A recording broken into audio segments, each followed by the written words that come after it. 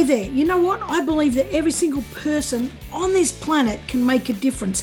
And I believe that we all have something to offer, something that's so unique that it will change somebody else's life. I believe we all deserve to step into our true selves. And I believe that every single person needs to feel great about themselves. I want you to step into who you truly are, and I want you to make a difference for somebody else and for yourself. And I don't think it's that hard. It's a matter of putting one step in front of the other and just taking action.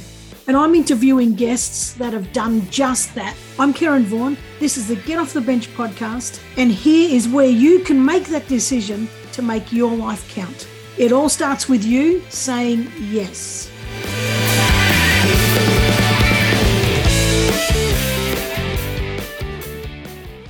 Hey guys, and welcome back to another week of the Get Off the Bench podcast. Now, today I want to talk about inner strength. You know, I hear so many people saying, if I had this, if I could do that, and particularly about confidence, if I was more confident, or when I've got the confidence, I'm going to do this. And, I'm going to tell you right now, we've already got it within us. It usually, though, takes some external thing to happen, just to trigger us to realize that, man, I have got everything within me that I need, and I am stronger than I think. Today's guest, wow, this is going to blow your mind. My heart was in my throat the whole time, and I'm not going to read out the whole bio anymore. I've decided I'm just going to cut to the chase a little bit. So I just want to tell you about her. She is amazing. Lisbeth Meredith is an award-winning author, speaker, online teacher, and loves coaching and consulting part-time. Now, she's been working for 3 decades with crime victims and offenders. She started off her life as in a very, very dysfunctional family. She found herself doing the same thing as a parent, marrying into that kind of domestic violence, ended up in a domestic violence shelter with 2 daughters.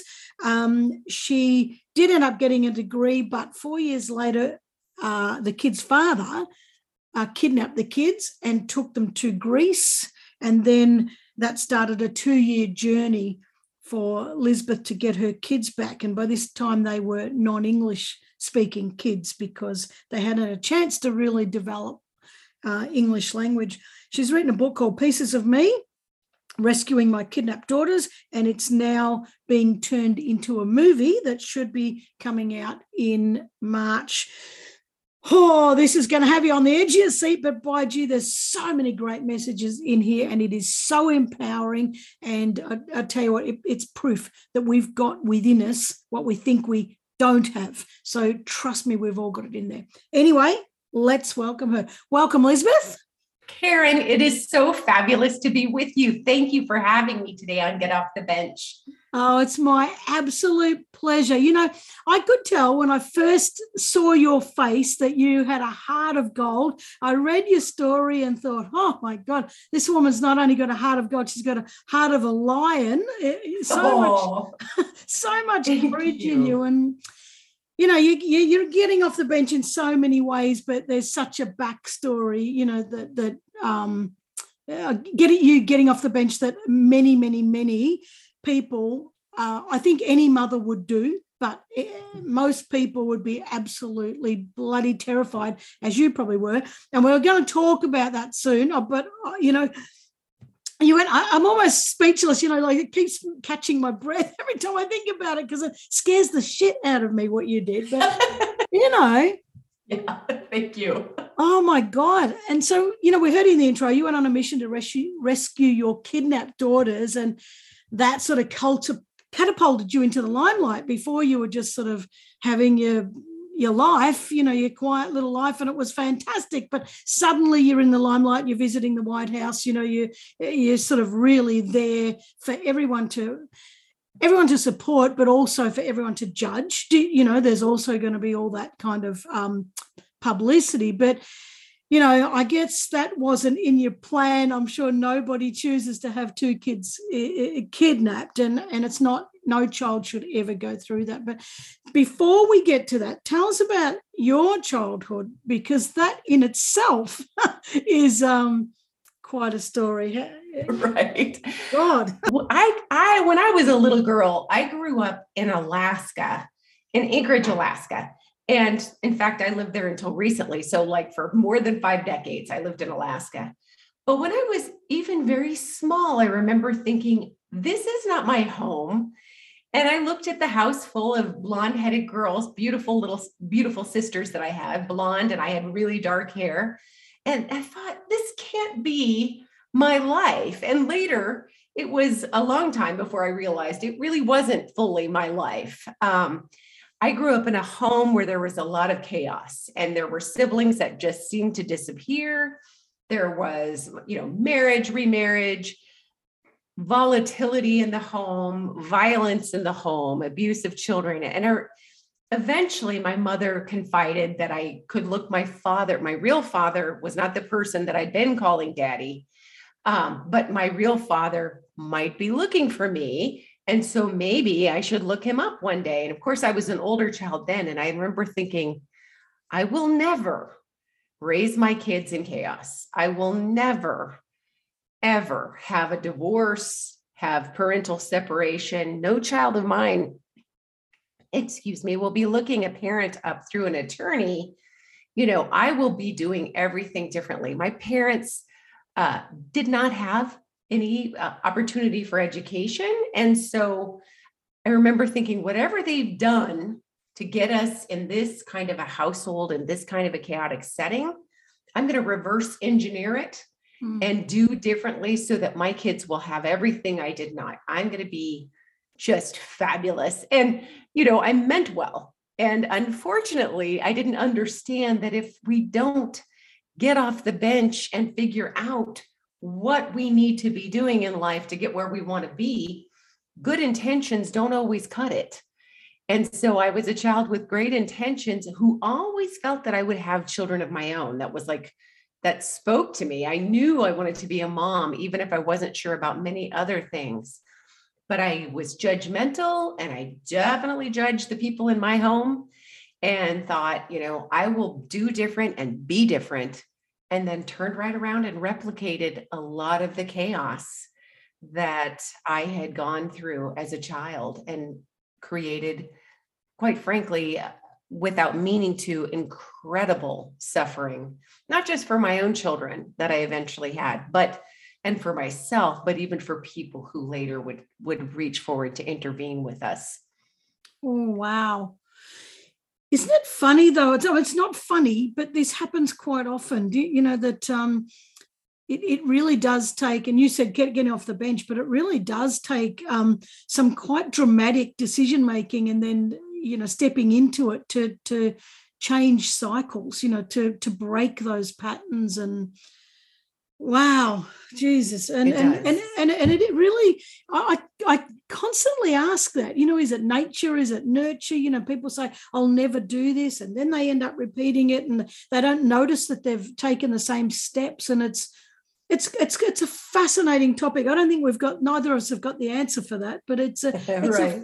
fascinating topic. Anyway, the point is you're not doing it now. Like there was, a whole series of events has kind of really, really supercharged you into the life that you really wanted to have in the first place. But maybe it takes us 50 years to get the life that we really, really want. But oh my God, so and I was questioning in my mind, before I started interviewing you, like when I first came across your profile and started chatting with you offline, it's like, I wondered how much of your own childhood, the torment actually, followed through into your decisions. So you've answered that for me. I can see that's sometimes there's just no getting out of it. And we would like to say to some people sometimes, just because, and this is judgmental, just because you were in that situation, can't you see how bad it was, and don't you want to change it? But I think when things are so damn ingrained in our belief system and in our unconscious mind and everything, we can't change it. And not only that, we don't have the tools to change it, unless somebody gives us the tools, but I wish I would have, in hindsight, thought more about waiting to make big decisions like getting married or getting into an intimate relationship, and really autopsied what had happened in my childhood and figured out like, wow, if somebody I meet feels sort of like home to me, that's not a good thing. There are people who say, well, I met my spouse and it felt like I was going home. Well, that's terrific if your home was nice, Yeah. if it was kind and safe and delightful. But if it had a lot of elements of control and abuse, and if everything went swimmingly when you found yourself walking on eggshells to make all of the choices that kept interruption from happening, that's not the kind of feeling like home that you want to have. And so I just really didn't. I did not do any of that work that would have helped me see that. And I also didn't have a lot of confidence, which shouldn't be too surprising, but I didn't have a lot of confidence in my youth to think, hey, and I can be on my own if I needed to be. I can figure out a way to find a career and find meaningful work and support myself. I don't even have to be with someone to quote unquote complete me. I'm just fine on my own. And, then I can meet someone based on my strengths and quirks and whatever, as opposed to that need and that feeling of, can someone please come along now? I need someone to rescue me, and I think that's what I did. I needed a rescue. And I think too that when you're looking at yourself, you're saying you didn't do that work, but that work's painful. And when you've been through so much pain, as a kid, you're looking for a magic wand. You're looking for, well, what feels nice? What's a temporary? What's a quick fix that feels good? You're not sort of looking to dig and make yourself. Put yourself through more pain. You're just really not. And when you say that about feeling whole, like this is me, I don't need anyone to complete me, I really don't think we get that until we're older, even into our 40s, 50s. I really don't think we, some do, but very, very few. I think we have to live through what we don't want and won't accept until we really figure out that what the true opposite is, and that it is possible. Yeah. Yes, I agree. I also think we have a tradition of reading stories to children that make them believe. So as we're being raised, we're hearing great fairy tales that almost always end up with there needing to be two people in a relationship for that wonderful, happy ending. It doesn't come typically in a fairy tale when someone's on their own. What kind of a strange story would that be, where somebody was like, hey, I'm fine. I got this. You've given me a good idea for children's books. That's right. That's right. There is one I loved when I was much older that I read to my kids called The Paper Bag Princess. Yeah. But for the most part, we don't see a lot of those stories. And so, and without even thinking about it, we tell the kids stories that we grew up with. And, it's a wonderful tradition. We want them to know the same stories, but those stories are all about getting completed by the existence of finding that just the right person. Yeah. And, you didn't have to tell me twice. I knew that was on my agenda. You reach a point in life where it's like the music stops, there's musical chairs, someone stops the music, and you look around and think, well, I have graduated high school, hopefully. I have maybe gotten an education, got a job. What's next? That's this on the list. And, nothing wrong with that, but you just want to be aware of it when making choices. And I definitely was not. Yeah, I agree. I think there's nothing wrong with it on as long as it's healthy. And, the two people coming together are bringing something to each other rather than taking something from each other. And more often than not, we see people taking from each other, and I just think that if you're with someone, you've just got to give them, stuff to empower them and give them wings and let them fly. And, if they fly off, that's okay too. Right. Chances are they won't. Chances are they won't if you're treating them properly. But that's right. That's right. Exactly, Karen. Oh my God. Exactly right. So you've gone through, repeating the process, and oh my God, and it's no point kicking yourself. It's no point regrets, no point slamming yourself and saying, damn, I did it wrong. It is the journey and it's the way it is and all that kind of stuff. But by doing that, you found yourself in a domestic violence shelter in 1990. So you're only in your, I think, mid to late 20s or late 20s when that happened. And mid 20s when I was in the shelter. So I married someone who I really, frankly, didn't know as well as I could have. And really thought I was going to forgive and forget and just make my bed.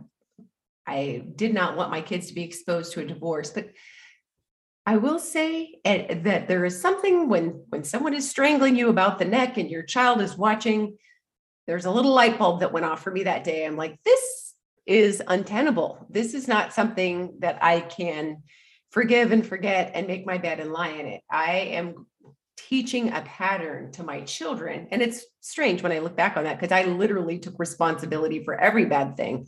He didn't, but I felt responsible that I was being strangled in front of my oldest daughter. And I knew then that if I could survive that, I was out. And as much as I knew back then, I believed, and I think there are a lot of people who still believe this, that the key to ending domestic abuse was for the victim to leave. That was the solution to everything. And so that's what I did. And I decided, better yet, I'm going to be that likable victim that does not go back and forth and back and forth. And I've made it, when I make that decision, there is no turning back. I will bring my children to safety, create a different future for them that they deserve. And this is the end of this abuse. And the day that I was strangled in front of my daughter, that was March 5th of 1990, I also thought, this is the end of abuse. This isn't just the end of him abusing me. This is the end. This is that door that I will walk through.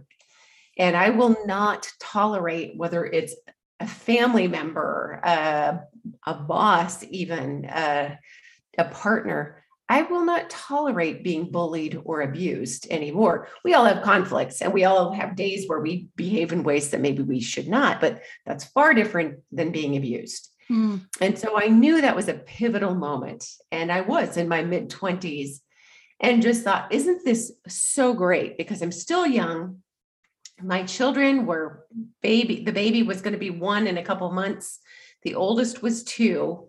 They're so young, they'll never remember it. And that's how we literally looked at how children are impacted by abuse in the home back in the day. It was like, people would say, you're so lucky your kids were little, they'll never remember it. And you're young enough to remarry, have more kids if you want, whatever. Isn't this great? And so I literally thought that, took them to play therapy. So that was good. I mean, we stayed in a shelter. The advantage of getting help from formal support and not just from a family member, I want to bring this up for listeners, sometimes can be great, because some of us who are leaving abuse have also grown up in homes where there were controlling family members. And when you go to if there are places that offer services like a shelter or community counseling or whatever, you're not relying on people who have tried to control you in the past to do it in the future and all of their expectations that come with it.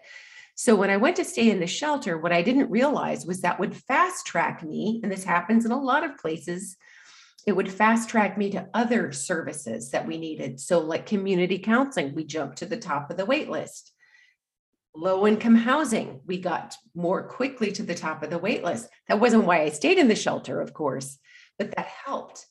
And so it started the beginnings of a life. And I remember going and applying for what was so incredibly embarrassing at the time. And that was to get enrolled in public assistance, get food stamps, we call it in the States. So I applied for what we would call allowances, or was on the dole, as some people would say, meaning the government for a period of time would support us. But that was like the lowest of low in my mind, thinking, oh, I am this person. And I remember standing in the line with my frankly, dirty little fussy children.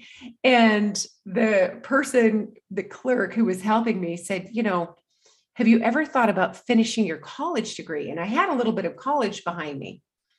And I was horrified. I said, do you realize how old I would be by the time I got my degree if I went to school now? I'd be 28.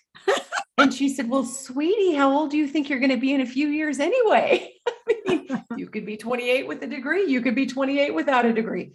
That silly little thing, there were certain nuggets of wisdom that people shared with me during this horrible time, but that helped reframe everything for me. It was like, no kidding. What am I waiting for? I need to do this thing. And so I went to college. I got a Pell Grant and went to college and got daycare assistance, lived in a scary low-income apartment, and thought, this is it. We're going to claim the future that we deserved. Not realizing that sometimes, not always, but often, the most abusive a controlling person can be is when you've toppled their sense of control. So the better I did, the more terrifying he became. So even though I applied for and eventually we were divorced, thank you, legal aid, but he still came around, broke into the house, slashed my tires. If he chose to see the children on his time that the courts allowed, he didn't always do it. Sometimes he did, sometimes he didn't. But he would get scarier and scarier with the kids. Kids, your mommy's going to die. Your mommy's going to die and she's going to hell. Kids, your mom's going to meet someone else and she's not going to want you. And so these are the kinds of messages they would receive. And as the parent who shared, he had to have visits, it was allowable, which makes sense, but there was no way I could put an end to those visits because it was happening to them. He was allowed to do this to the children. It's like I left him. He didn't have control of me, so he would hurt me through them. And it was so painful for their childhoods. And they're in their 30s now. It is something that there's really no quite getting over what it's like to have your childhood taken.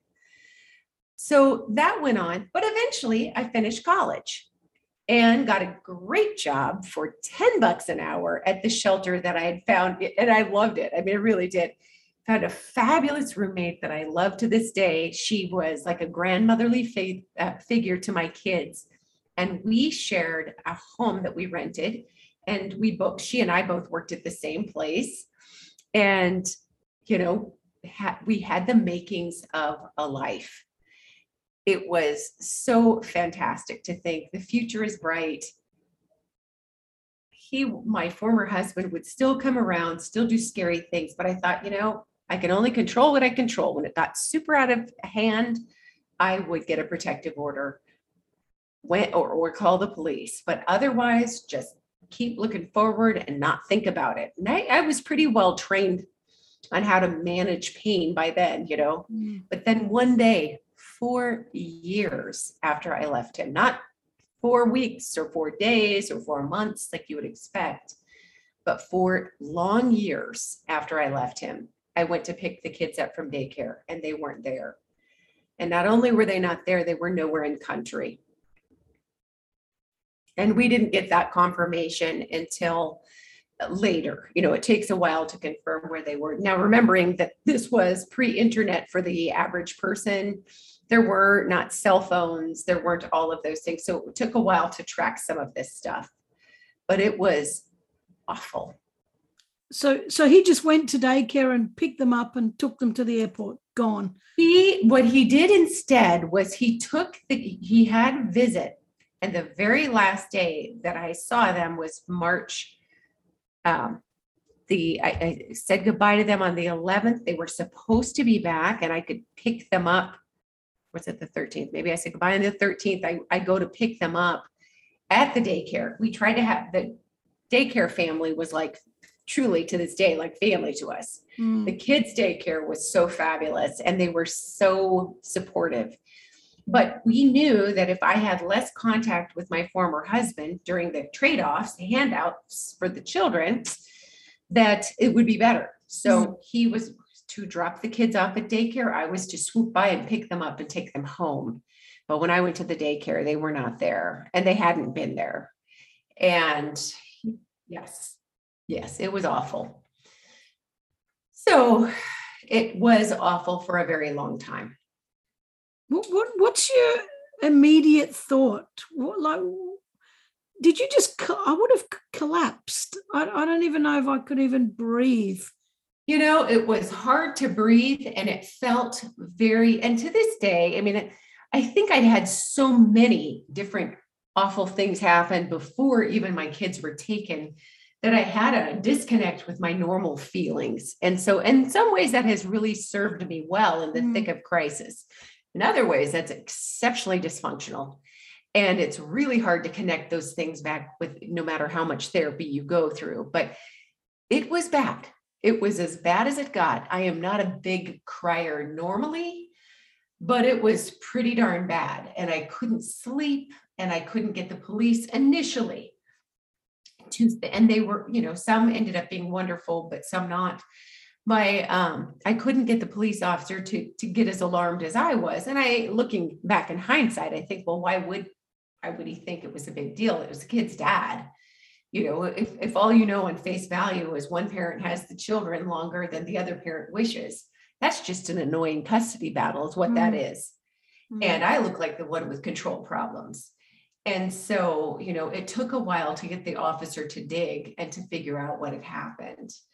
But the next day I went straight into work. I went straight into my job. I didn't stay at home and, weep about it or stay in bed. I just stayed up and was very anxious, called a few people, and then went straight on to work the next day. And there I started to cry a little bit.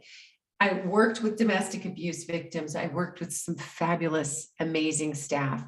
I kind of wonder if I'd worked anywhere else, if I'd have my children today, but there are a lot of those moments, Called my dear friend, Anne. She was married to a lawyer. Her brother was a lawyer. They both did different kinds of law, but I met Anne when I was on public assistance and she was like my rich friend. And she wakes her husband up and said, this thing happened. And he said, tell her we got this. We'll be there. And both her brother and her husband stayed till the bitter end. One flew to Greece twice on his own dime to help. I didn't pay him, neither of them a dime. And both of them rolled up their sleeves and said, what can we do to rectify this? Wow. So in the midst of horrible things, and this is true for all of us, sometimes you have to train yourself to look for it, but there are always pretty incredible things that are happening in the midst of tragedy even, or funny things sometimes or whatever. But those were some of the beautiful things for us. The executive director of the battered women's shelter that I worked with, that's what we called it then, domestic abuse agency. She was married to someone that we just adored. And between she and her husband, or her and her husband, lots of support there. And she gave me the advice, run this as a campaign. You may get sick of talking about your children, but keep it in the forefront of everyone's minds. Don't let anyone let go of this because you'll not get your kids home if you don't run it as a campaign. And that's how I started thinking of it. They weren't my kids. They were a campaign. One day there was going to be a fundraiser for this. We had a community fundraiser. Again, this was pre-internet, pre-GoFundMe, and thank God for that. But we had, a radio station playing a public service announcement about my upcoming fundraiser. This was a $100,000 expense. I had $10 an hour. So this public service announcement was running about this tragic mother and her children. And I remember thinking at first, oh, that sounds so sad for her. Oh, and then realizing, oh, wait a minute, that's me. But that, that very same thing that helped me be not so annoying. I wasn't the person crying all the time. It wasn't the person always talking about it, sometimes, but not always. But that same quality really can work against me later on in life when you want to have normal emotions like other people have. And I can't ever quite seem to connect them all together, which is still very removed from parts of my life. But it helped, it helped. And we had a lot of community. Alaska back then, not as much now, but back then we just supported one another. Alaska is a harsh environment. And people are often away from their extended families. And so you become one another's makeshift family. And, we didn't have political lines to divide us. We wouldn't allow them. People didn't worry, of sexual orientation or color or this or that as much then pre-internet in Alaska, because it was rather your electricity went out, you're going to freeze to death. How can I help you? Your car is stuck. Let me push you out. We need each other. And we knew that. We had a sense of needing each other that I think the internet and so many other things has come along and stolen from us. We forget that those differences don't really matter. Yeah. Oh, I agree. Oh, wow. You've got my heart is in my throat. I hear you saying, you about your feelings being disconnected, but you've got to think though, that's such a bloody traumatic thing that if your emotions were properly connected all the time, right, it'd kill you. You couldn't function, you couldn't stand up, you couldn't right. speak, So there's this in super traumatic situations, there's such an advantage to somehow separating your emotions from the situation that's going on. It's a shame now that it's still sort of it's still not bringing you back to that, but I can understand it. And so did you, once you knew they were in Greece, did you think, I'm never going to see them again? This is like, so you went through this process. Tell us about the process and what you were thinking, because it's, oh my God, it would kill me. It was hard, because when you think about, even in Australia, even in America, wherever listeners are, think about your own government and how ineffective it is, because there are so many different people working there, and need always exceeds resources. That's just the case. I went on to work in government for many years, so I no longer personalize that. Need will always exceed the resources. So it's a nightmare when you think, oh, I've got to get my license renewed. I've got to do something basic like that. It kind of puts a damper on the day. So imagine dealing with different governments across the globe.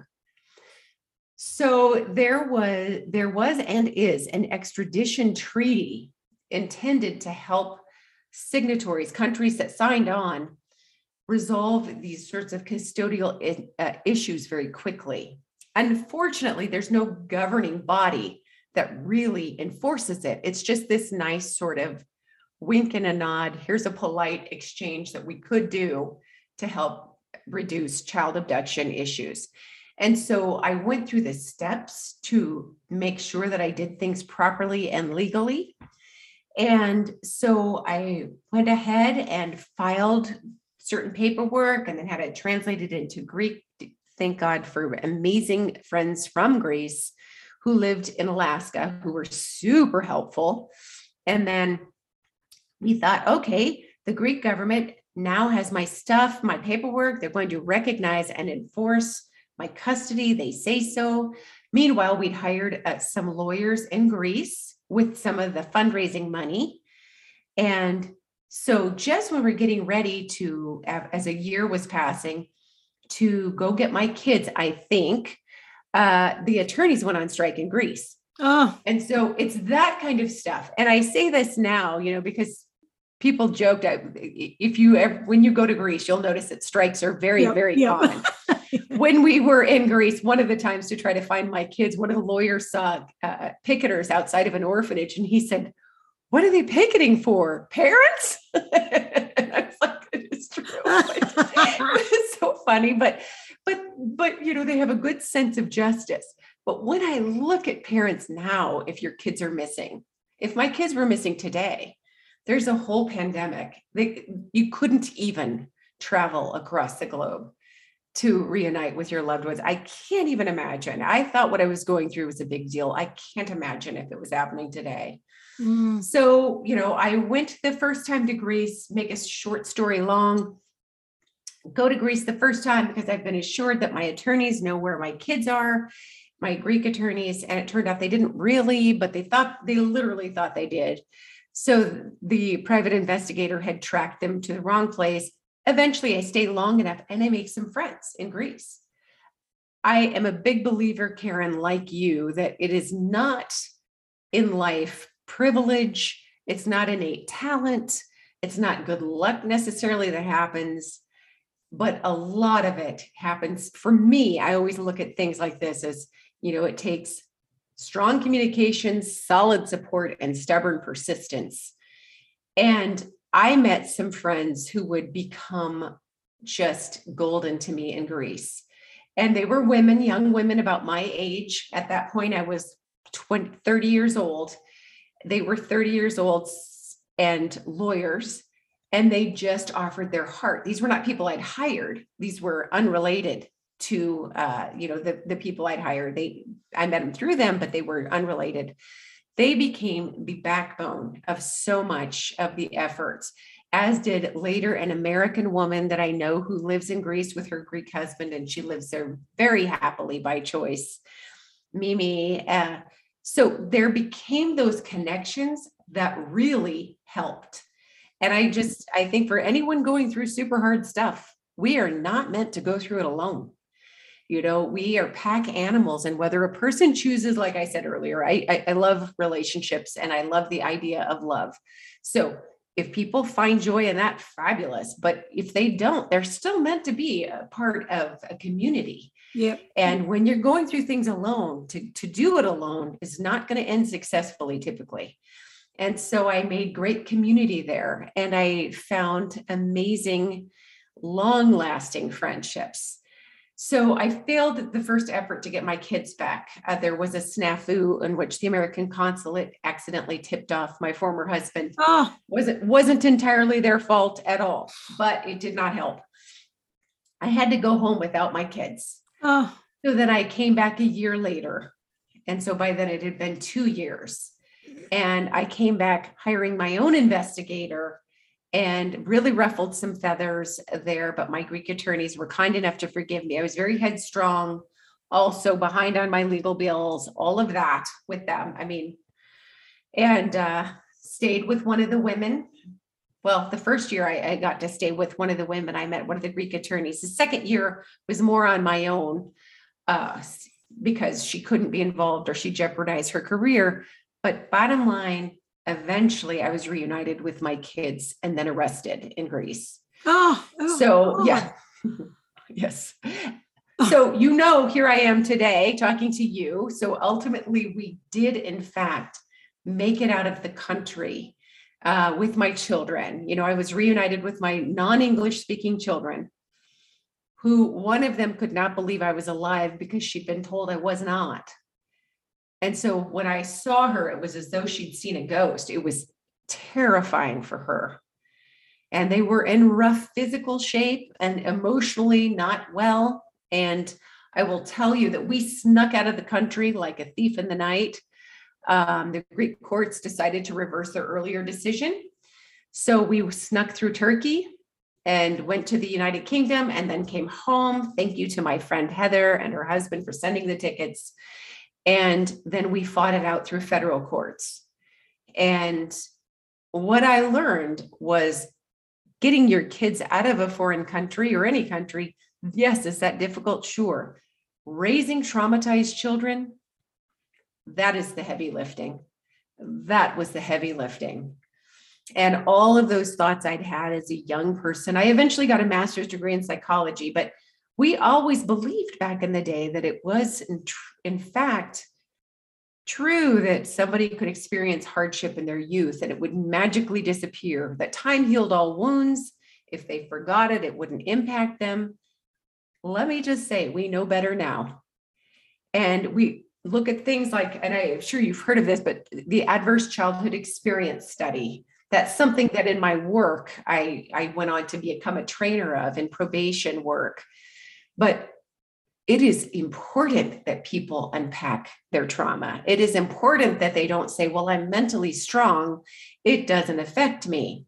It is important that we have places to go and tend to the wounds that hurt us because they calcify inside us. Yep. So anyway, it was a difficult childhood for them. It was as though, I know Lifetime Television is doing the movie on the book that I wrote, but they call it something. Initially, I wasn't sure how I felt about the title, but I wish they would have called it Stolen Childhoods, because that's what it really was.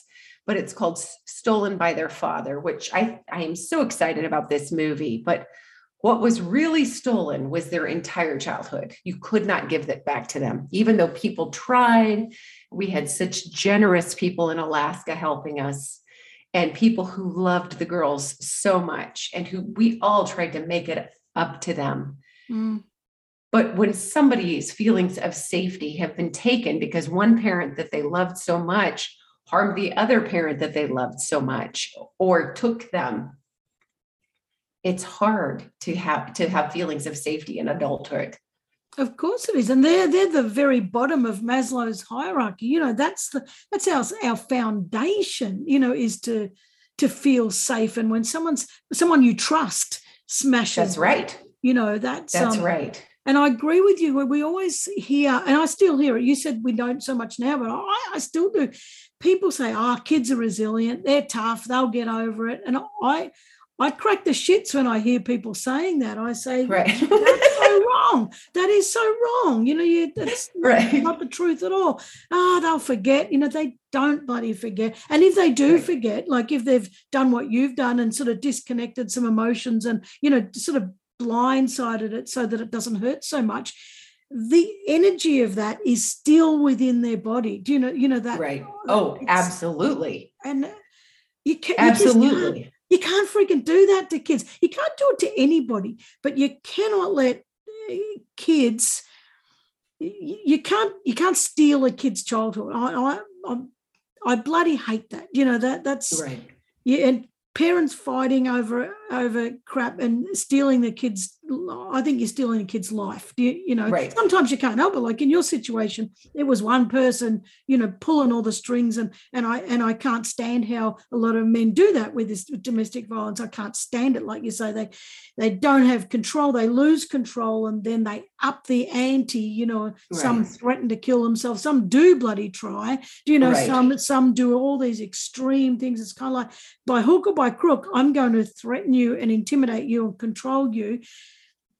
And I think they are the weakest pissant cowards in the world, you know, to behave like that. I do, right. and I also think what sort of a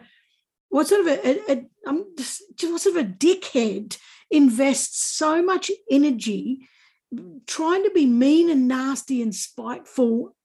What sort of a person does it? It really doesn't say anything good about their character. Right. Nothing at all. You know, nothing. Anyway, moving on, because I can get into a big rabbit hole about that, because I get so freaking angry about anybody who tries to control anybody else's life. I just think that's we're not on this planet to do that. But you talked about you know that this your story becoming a film, which is really exciting, despite the title. You know, it's so exciting, and it's exciting.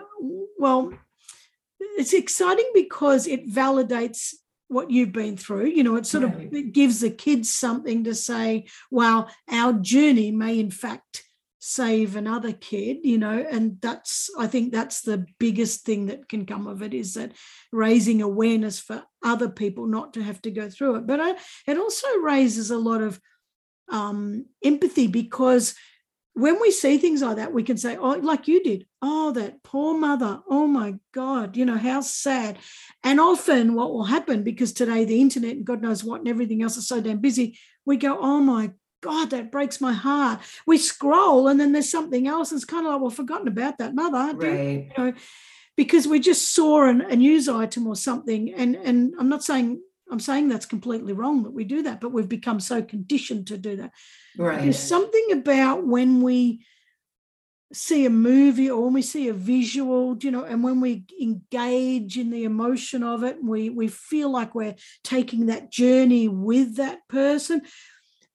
We start to, it starts to become a part of us that we can never forget, we remember it. Right. Little things trigger in us to think, oh, hang on a minute, I've felt that before, I've seen that before. So I think having it as a movie, as long as they don't skew it for Hollywood, like they often do with stories, and I think it's fantastic. And it also came from, which is coming out soon, but it came from the book you've written, Pieces of Me. And I haven't read it. I'm going to get it. And I know I'm going to bawl my eyes out the whole freaking time I'm reading it, but when you wrote that book, like, how healed were you to write that book, or how, I don't know, what frame of mind were you in when you said, I've got to write this book? And thank you for saying that. It's funny because I always wanted to be a writer when I was young. So I thought, oh, this would be a great story. And at some point, even when the kids were missing, and especially when we saw there was some really corruption, there was a lot of corruption and some bad things that happened in the process, but there was so much more extraordinary kindness. And so I remember thinking, no, this will be a story one day. I didn't realize it would take 2 decades to write it, but I wasn't a good writer. I really wasn't. I was a journalism writer, and that's much different than writing a memoir.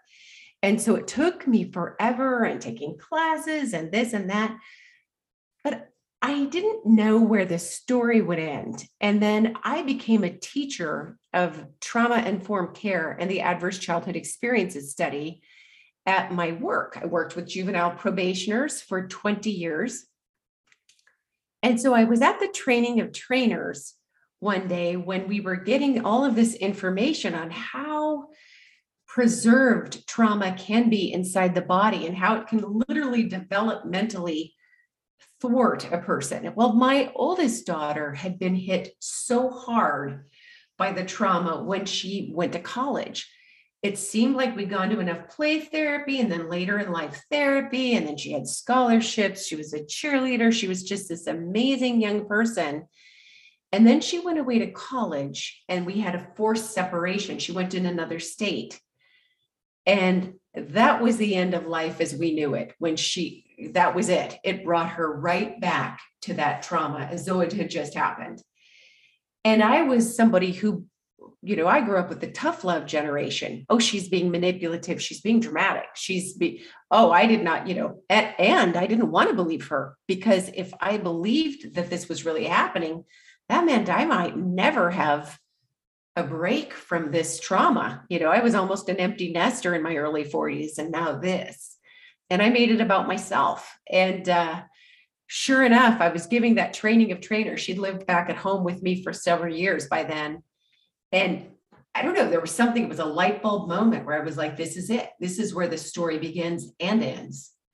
It is this takeaway, because there is a universal benefit to the reader if they understand. And going through it right now with my sister, my oldest sister on my mom's side of the family, who's dying. And my mother's still alive, inexplicably. And sadly, yes, it is a discussion we have. This is somebody who's been exceptionally cruel to her children. And here's my sister, not old enough, shouldn't be having this conversation, but she has been somebody who's gone through so much. And as an oldest child, took the abuse for her siblings sometimes to be the buffer, but never unpacked that trauma. And as she is getting ready to go to the next side, all of it's coming back. It's been there. It's these memories, these things. And I want people to understand trauma doesn't just leave. We aren't just mentally strong. We do need to address what happens, because it will come at us in physical health ways, maybe in development and developmental shortcomings, sometimes in substance abuse or other mental health struggles. It can really hit many, many, many years later, and we don't even see it coming for us. And we don't have to go through this alone. And so that was when I knew, okay, I have the beginning of the book. This is where we begin with me being a trainer. And this is where we end with the things we learned. Mm. It took a therapist coach that I had been seeing who really helped me understand my daughter wasn't being manipulative. She wasn't making this up. This was something that was still inside her that we needed to do a lot more work on. And there was hope and healing, but there wouldn't be a happily ever after. That's behind us now. The goal of doing recovery work is never to put it behind us and not look at it again, but to incorporate it into our lives and be able to reduce some of the dysfunction and maybe make some of the experiences our strength and be able to help others. Yeah. Wow. I love that. Oh, man. And I love what you're saying about, when you said, it always stays there mentally. I was thinking in my head and physically. And then you went on to talk about your sister. And I think that I believe that most of our physical illnesses, it's because of dis-ease. It's because we hold something, we shove it down that far, and it has to express itself. And all of us have got it, and some of it we don't even know that we're holding, but I honestly think that it comes out and expresses in some way, through alcoholism or through poor behavior or through illness or through aggression or, and I just love that you've said that, because I really, we have such a bad habit of letting things stuff down inside us, and not get them out. I liken it to, do you remember you still have them in America, the pennies, they're the copper pennies, do you know? We gave them up years ago, maybe because of my analogy, but that's not true, but I'm just going to stick with that. It's kind of like, when you get them together and they get that green, I'm going to say phosphorus, and I'm not a scientist and I don't even know if that's the right word, but it gets that green gammy shit all over them, and they stick together, and then, another one joins it and they stick together, and you can never separate those bloody coins unless you put them in Coke, and that's the magical formula that rots your guts and rots coins, But it's I always say to people, when you take in something that you don't like, that causes you discomfort, it's like one of those pennies landing in your gut. And then you take in another one, and then they stick together. And then you take in another one, and before you know it, you've got this rotting, bloody green, coppery clump of shit in your guts. Then you can never get that out, because you don't even know where to start to get that out. So I always say to people, if something you don't like it, spit that bloody thing out. Spit it out. Get it out. Even if it's writing, if it's telling somebody. I mean, I don't mean just spit it out, aggressively attack other people that have nothing to do with it. I don't mean that. Deal with that bloody thing as soon as you can, because it will join all the other crappy little things in your body, and they'll end up having this fight against you, and you'll never, ever, ever get on top of it. I'm saying that like I've dealt with it. I may have shit from my childhood. I had a wonderful childhood. I won't say perfect, but it was wonderful. I had a kind family. I had a great family. We were all together. My parents are still together. My sisters, I have lost one from cancer, but we are best friends. So when I think about going home, when you're talking about before, to me, I found my partner, and it was like going home, because it just a beautiful, beautiful, beautiful soul, but not everyone's that lucky. And even though I've had a good childhood, great childhood, there's still got to be, you can't control other people outside, criticizing and saying shitty things, and, all the things that we've endured as kids that come from the outside, they're all still in me, and they're still all going to be in other people. And we don't know that they're still there until something happens and we think, God, that reminds me of that prick that said something when I was 10. Oh, screw that. And then we've got an opportunity to purge it, but we don't have these opportunities unless we're prepared, as you said, to spend the time to reflect and sit through the pain and go, God, that feels uncomfortable. What's that about? We were so conditioned to say, forget about that, shove it aside, don't worry about that, just do the next thing. We're conditioned to have the TV on and the radio on and this on and that on, and the freaking noise that's going on around us, and we don't have the TV on. We haven't had the TV on for 10 years. And we sit in silence at night and just have a conversation and quiet cup of tea.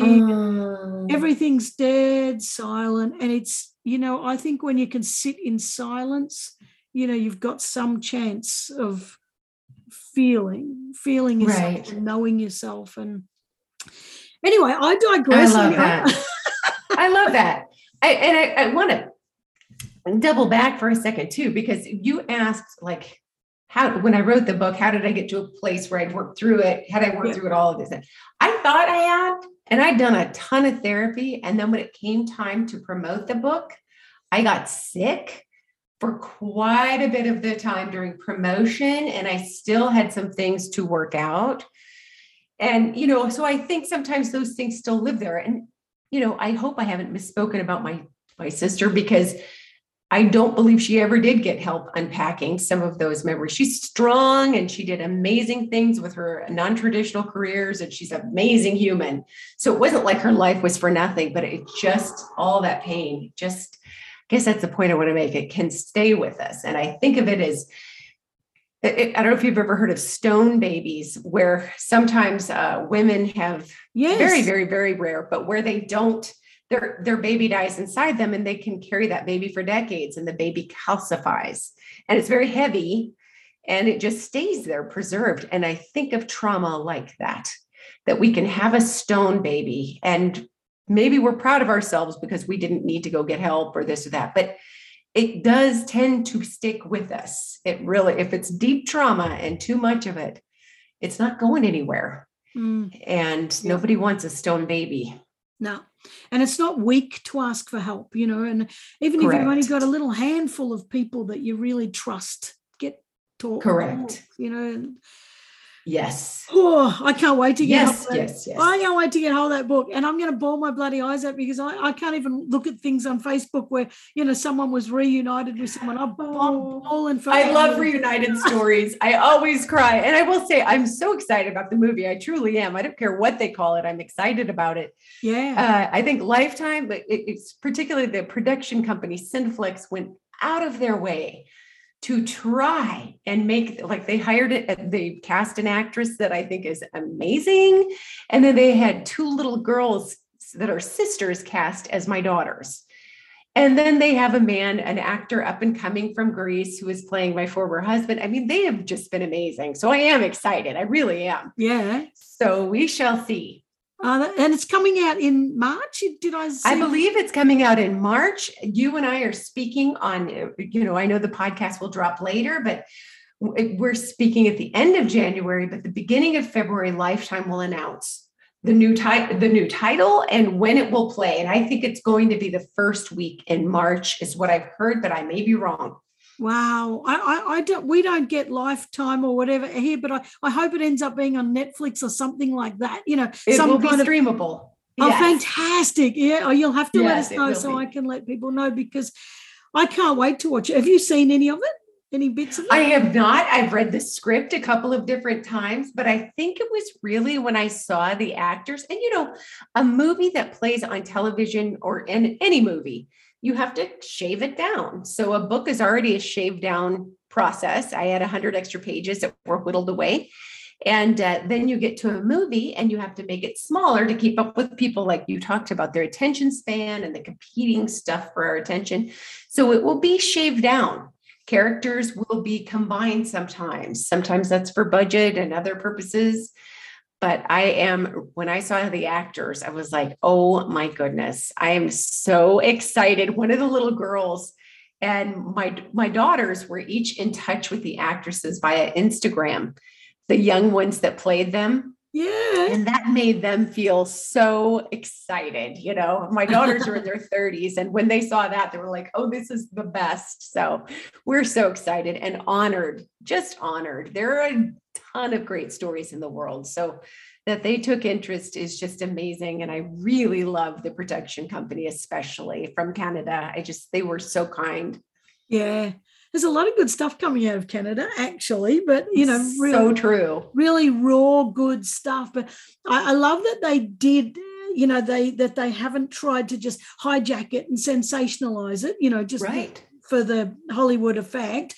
And I love that they're giving a voice, that they're bringing this stuff to the surface, and they're not trying to, Right. not trying to suppress it, but they're also not trying to Hollywood hijack it. No, I just think I can't wait to see it. Thank you. Me too. Me too, Karen. I'm so excited. Thank you. Oh, you're marvelous. And I know you're also helping indie authors too with your what is it you called Persistence U with your. So you've got two things. You're helping indie authors put their books out, but you've also got your podcast called Persistence U with Lisbeth. So you're really like. Do you want to say anything about either of those? Because you're just in there helping people, and I just love it. Thank you. Well, I love what you're doing. I just was, when you and I were talking earlier, I'm like, I am Karen. We have the same podcast from around the world in a different place. So thank you for saying that. I have Persistence U with Lisbeth. And like you and I talked about earlier, it feels wonderful to create community and to inspire hope. This is a time in the world where we really need it, not just due to the pandemic, but we really need to remember that community is just the way to go. And the things we have in common are so much greater than what divides us. Yeah. And 100%. 100%. And then Persistence U courses. I've got a course that I teach for indie authors mostly who want to learn how to market their own books. And in the strangest way, what I found the author journey was not so different than rescuing my kidnapped daughters in the way that you have to defy the odds. You have to believe, there's more than 1 million books, I think 1.5 million books being published every year now. And so to get any attention, I just read this last week that less than 1% of published books sell 1,000 copies now. And that's traditionally and independently published. Wow. Books, because we're all vying for the same attention. Yep. And so it's hard to get noticed. So I created a course for people who aren't very techie and who know that they're introverted, don't want to spend a ton of money, but want to know how to market their books, not because they want to be on some obscure bestseller list that I don't know how to get them on, nor do I believe most of us will legitimately get on them. Yeah. But for the life of their books, how to do it and enjoy it. So I've got book marketing on the skinny, taught it through Persistence U on Teachable. Wow, good. I love that. And there's nothing quite as nice as publishing your own book. I've published two, or self-published, Yes. and it's the achievement that's right. The person. And you're usually only writing them for personal achievement or for as a giant business card, to get Correct. into other stuff. So this whole thing about I'm going to be a best-selling author, I'm going to make millions of dollars, people should forget that. And I'm not saying it's not possible, but it's Right. like do it for a reason other than that. Just one, to feel great, two, to achieve a goal, put your message out in the world. The right person will read your book. If you change one Right. life just because they read your book, then that is successful. That's incredible. Karen, 1,000% yes, 1,000%. We needed to redefine how we're getting rich as authors. Yep. And the community that we connect with, it's just the best. That's one of the ways of wealth, the ability to connect with another person or to influence a good outcome or something, or to entertain. I mean, I think Australia, you have the one, who is the author I love so well?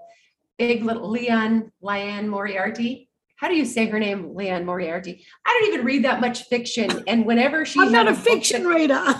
Well, I'm normally not, but whenever she has a book come out, I am all about it. I get that book so quickly. So, it's amazing what we can do. There are a lot of different ways to define wealth besides just a bestsellers list or money. I would like to, most of us just want to break even at some point. I did have a small publisher with my book. It's independently published, but it was a tiny publisher. She Writes Press. But from here on out, I want to be able to publish my own books. And that is so much fun when I see authors who take their rights back or who enjoy their rights, and so many different ways to use that intellectual property is just really exciting. It is, yeah. I agree. I always want control over my stuff. I'm not giving it to anybody Yes. else. But it's and when you said there, I got to say, you said you and I, we've got so much in common. I am not chasing kids to Greece. Oh my God, Father, I would die of a freaking heart attack if I had to do that. But you've got a little more courage than me for doing. But then again, I tell you what, you lose your kids, you're driven, aren't you? You're going to do anything. But it brings out a certain savagery. I will just say, I did and said things that I still cannot believe. I'm like, I did a self-defense course with they were police, but they had their own sort of business, and it was this self-defense course for women, and it was when I was younger, and they used to bring in kickboxers, and they would attack us in an alley in a dark sort of up the side of a hall, and they weren't kind. They would literally pin us down, and we would have to fight our way out of that situation. And I remember, I bloodied somebody up that bad. They pulled me off him and said, stop, I think you're going to be fired. But one of the things I remember, and I think I probably damaged one of his kidneys kicking him that hard. But anyway, one of the was good for me to feel that I was strong enough, to take care of myself. But one of the things they said in it is that the most stupid thing a man can ever do is break into a home and attack a mother's children, because they said if that mother wakes up while you're attacking their children, you have never faced the fury of a mother defending her children. Like they said, there's nothing so fierce as a mother trying to protect her children. So, and I'll never forget they said that. And it's well, that's so interesting. Yeah. And it makes sense. It totally makes sense. I mean, I remember thinking when I first found out, you asked how I responded. One thought I had was, this is the end of all of it. Once I get my kids back, I will not have this back and forth and back and forth. And he is underestimated. He was so awful for so long. And I had the emotional muscle to handle more than he thought I did. And I even remember thinking back then, like, he has underestimated my determination, and that's too bad for him. And I think you're right. I think a mother will do, ideally mothers will do whatever they can. A parent will do whatever they can to protect and to stand up for their children. And it is exciting to watch. Yeah, it is. It is. I'd like to watch a movie on that. Some mum belting the shit out of the abusive husband. But anyway, we'll get to that down track. Hopefully women will get to that point, because I tell you what, there's a few blokes. This is completely unorthodox of me saying it, inappropriate. But I just would love to see the return. See the men get a little bit of karma for what they do. And I'm not saying it's always men that abuse women either, because sometimes it's the other way. But abusers, nothing makes me more happy than seeing them cop back what they bloody well dished out. But anyway, and some people might go at me for that, but you know what? I don't care. It sounds like you're designing your own reality show where you can watch that. What an idea. A lot of people would be watching that. There used to be a show in the States called Animals Attack. Yeah. And so it sounds like what you're designing is Mom's Attack. Yeah. And I love that. I love watching all those clips of animals getting their revenge on humans that hurt them. Jeez, I've got this real sinister bone in me that's, but it's all about karma. I don't want to hurt anybody, but by geez, I love seeing karma dished out to assholes. Gee, I love that. I love it. Look, I have loved this conversation. I'm going to ask you my get off the bench question. There's going to be people that want to get off the bench and feel like they just don't have it within them. You've just touched on that beautifully now. What would you say in response to finding your inner strength? I think, Karen, it's such a great question. I think we may not feel it right away, but each one of us has inside us that capacity to get up off the bench and to remind ourselves, if not now, when? What am I waiting for? And what was I meant to do here? What's the purpose of all of this anyway? And who do I want to be? How do I want to show up in the world? it's time to start taking those little baby steps. And it may be baby steps. If someone's in the throes of depression, they're not going to jump right up and say, boom, I got this. But it may be that little baby step to reach out and grab a hand of someone else who's just a little bit further in the journey you want to be on, or you've decided to be on, and reach forward and grab that hand and, get a little mentorship. It does not have to be with your comfortable, close family or support network. It could be a stranger, a safe and good stranger, but a stranger. And just have faith that, there is a reason you're here, but we're not going to be here forever for sure. So let's not waste any more time. Let's get with this and see who you can affect when somebody else is needing to get up off the bench. Who will you turn around and grab their hand? I love that. So looking forward and then looking back. And I just love that. And I love what you're saying about who do you want to be? And because I think we get up every day and say, what do I want to do today? In fact, what we should be doing is getting up saying, who do I want to be today? And right. And those tiny steps, I talk about them all the time. That we minimize tiny steps so much, but we shouldn't, because tiny steps compound, and we end up with a massive leap before we even know we've done it. So, Exactly. I've loved this conversation. I love you. I love you too, Karen. I have enjoyed it so much. I really, really have. It's been such a joy. I love it. It does remind me, for your Australian listeners, that one time I thought I had the language barrier taken care of when I went to visit Australia in 2015. And I was on a bus late at night trying to get across town with all my luggage. And the man said the bus stop was by the Bottle. And I didn't know what that was.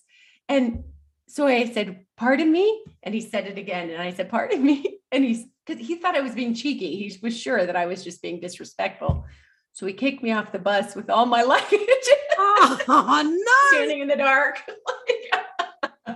I should have read up on what the language. Oh, no. I had such a great trip. I can't wait to go back, but I have friends in Australia now and I love it there. So It's such a joy to visit Australia from my place in Chattanooga and hang out with you. I love new friends. So thank you.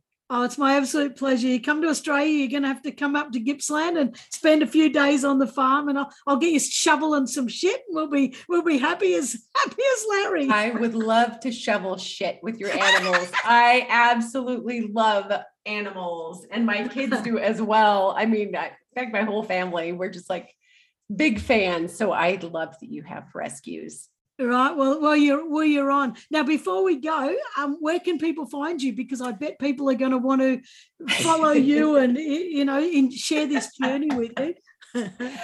My website is lameredith.com. That's like my first and middle name initial. So lameredith.com. You can find me at Persistence U Podcast and on social media. And I just can't wait to connect. Thank you.